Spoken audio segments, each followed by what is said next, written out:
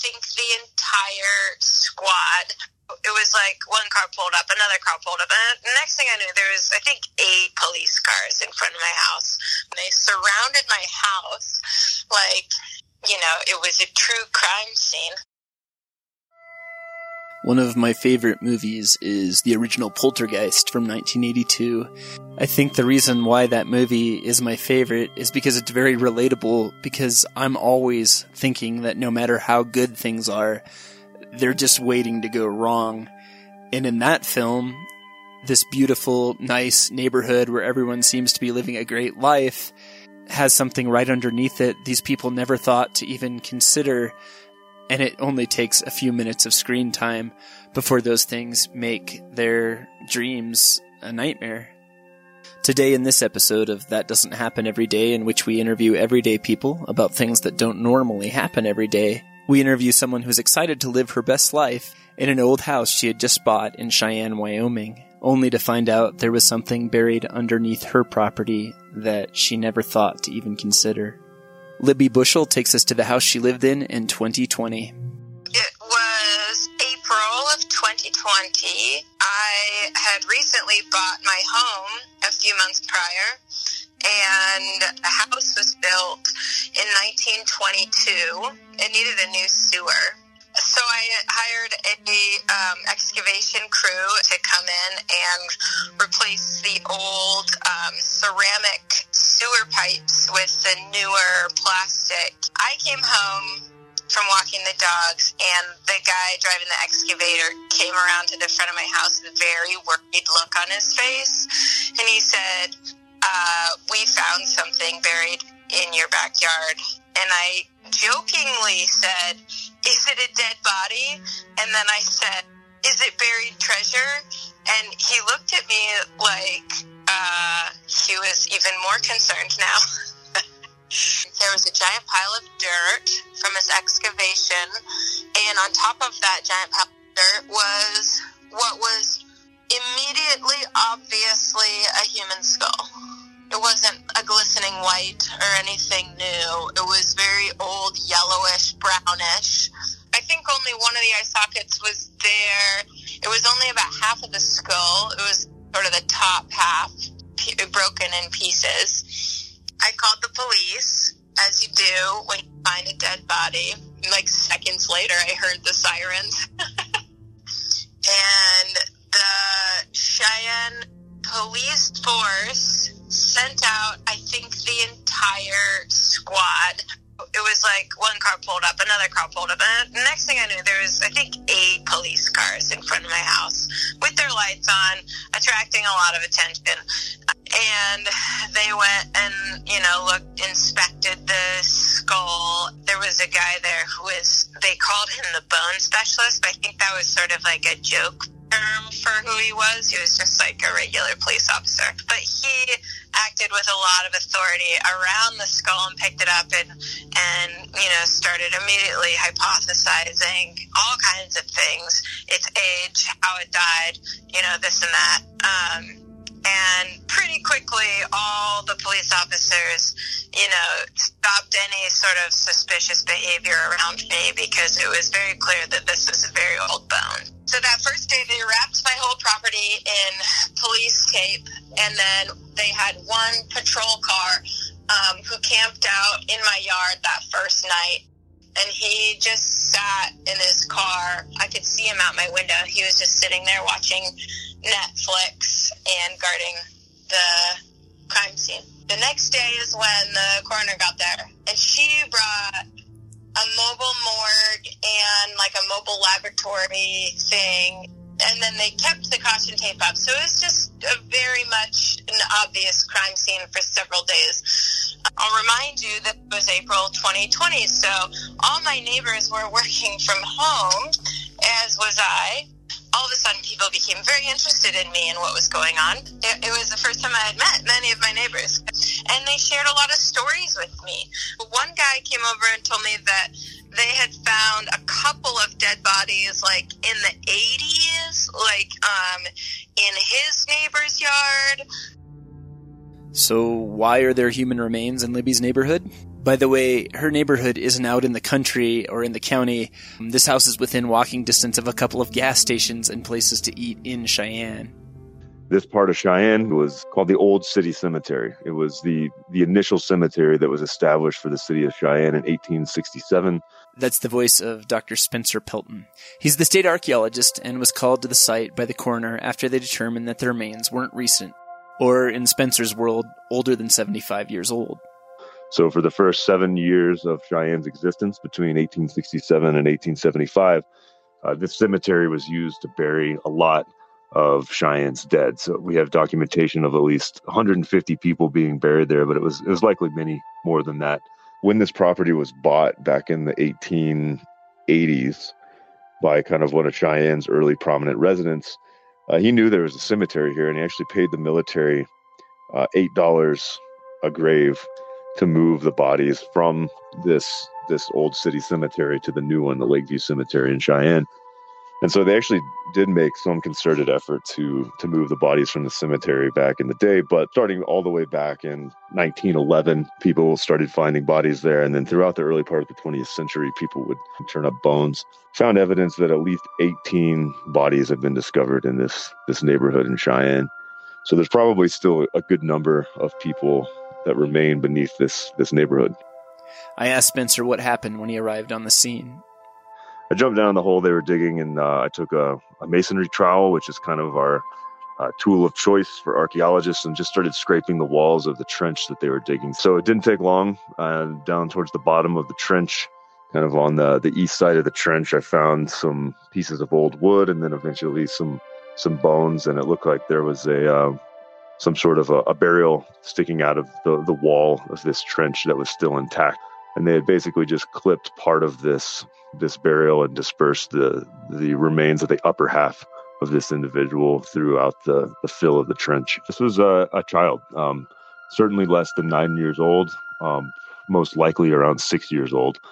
Almost certainly a boy, based on the sorts of clothing that was associated with the burial. And certainly a boy that was not born in Cheyenne, which is pretty typical for the era. This is based on some stable isotopes from the remains.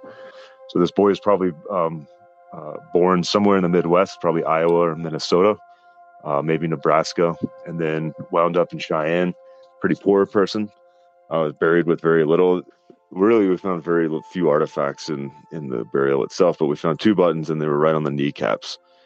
And so that really fits with it being knickerbockers, basically. Just in case you're not an expert in old-timey clothes, knickerbockers were a kind of shorts that people used to wear. They sort of remind me of the Dickies shorts that we wore back in the 90s, except for these tapered down at your knees, thus the buttons that Spencer found. There were some nails around the feet that were attached to a hobnail shoes, probably. And that was it. Those were the only items associated with the body itself. Burial itself was not really in a formal coffin.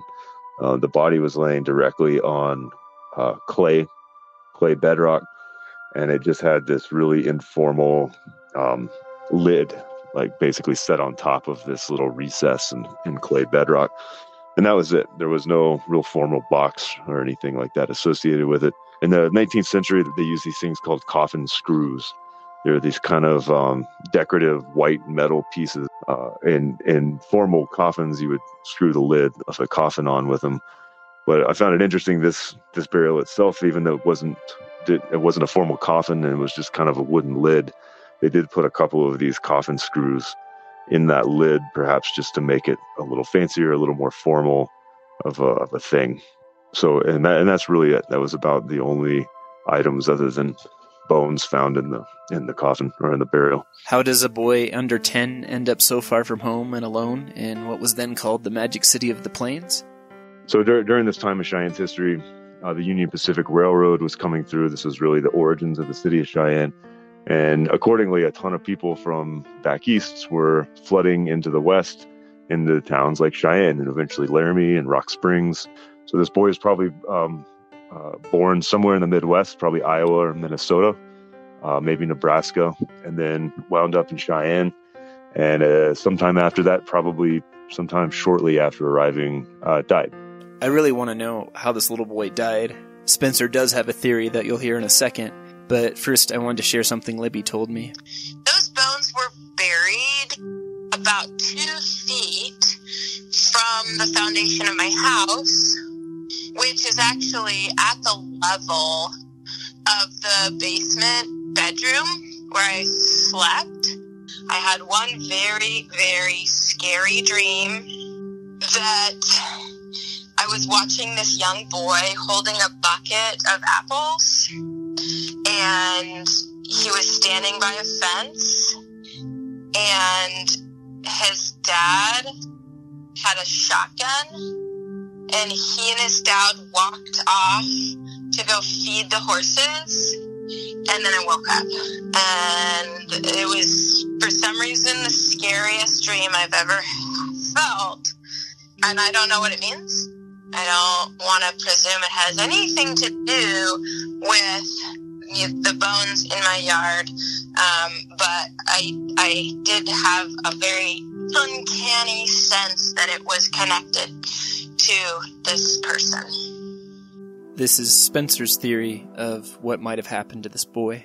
Early stats from Cheyenne suggest that childhood mortality before the advent of modern water improvements was somewhere around 40% under age of 10. A super high mortality rate for the early history of Cheyenne, primarily because of unsanitary drinking water. So things like cholera, typhoid, diseases like that took out a lot of Cheyenne's youth in their earliest couple decades of its existence. Living on property where a little boy had been buried, then forgotten, forced me to ask Libby if she'd had any other weird experiences, and she tells me something that seems to come right out of the basement of the Amityville Horror. I contacted my friend who is a mystic over the phone. She had never been to my house, and she didn't know the details of the excavation, but over the phone she said to me, well, in addition to these bodies, plural, that are buried or were buried in your yard, there's also a deep vortex, and it's a negative energy vortex, and it's deep underground.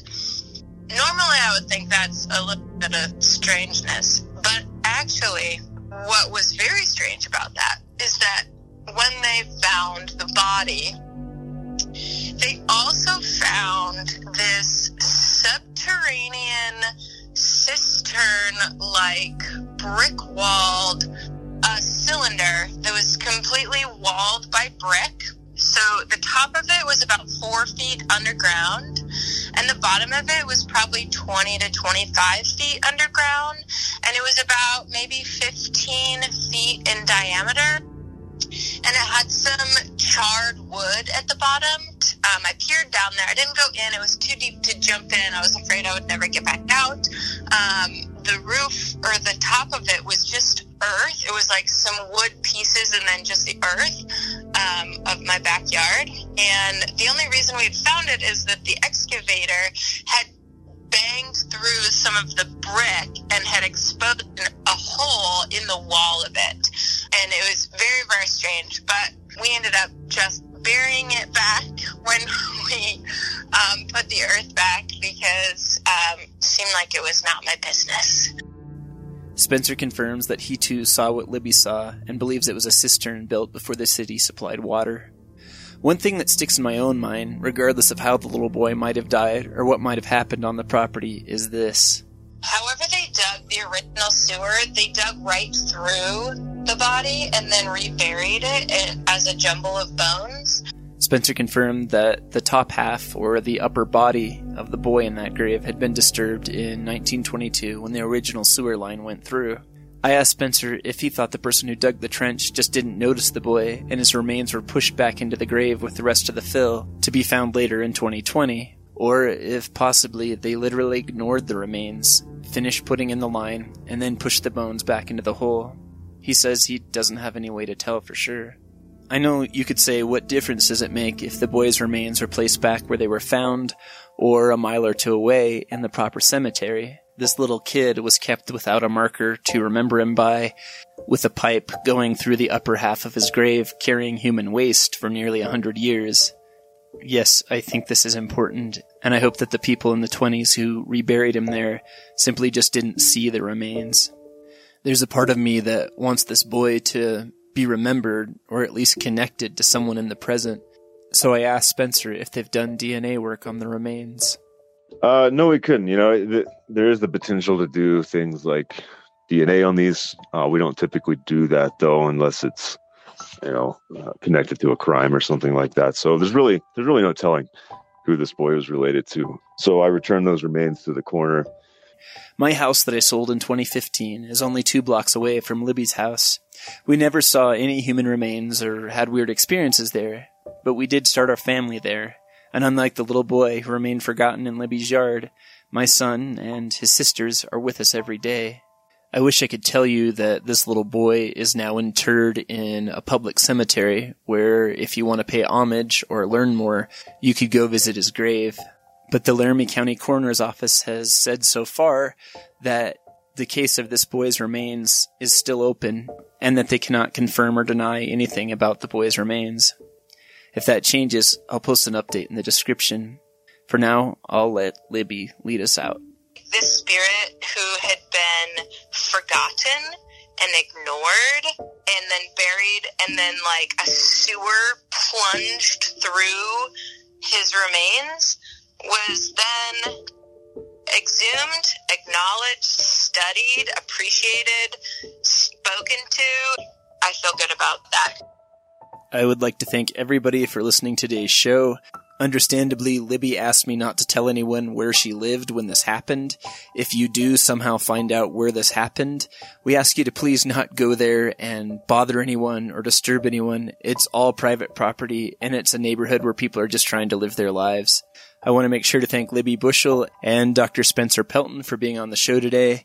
If I do find out more about what happened to this boy's remains, I will be sure to post it in the description for the show, so please check in. Please tune in the next week or two for our next episode, and please share this show with a friend. I'd really appreciate it. Thanks.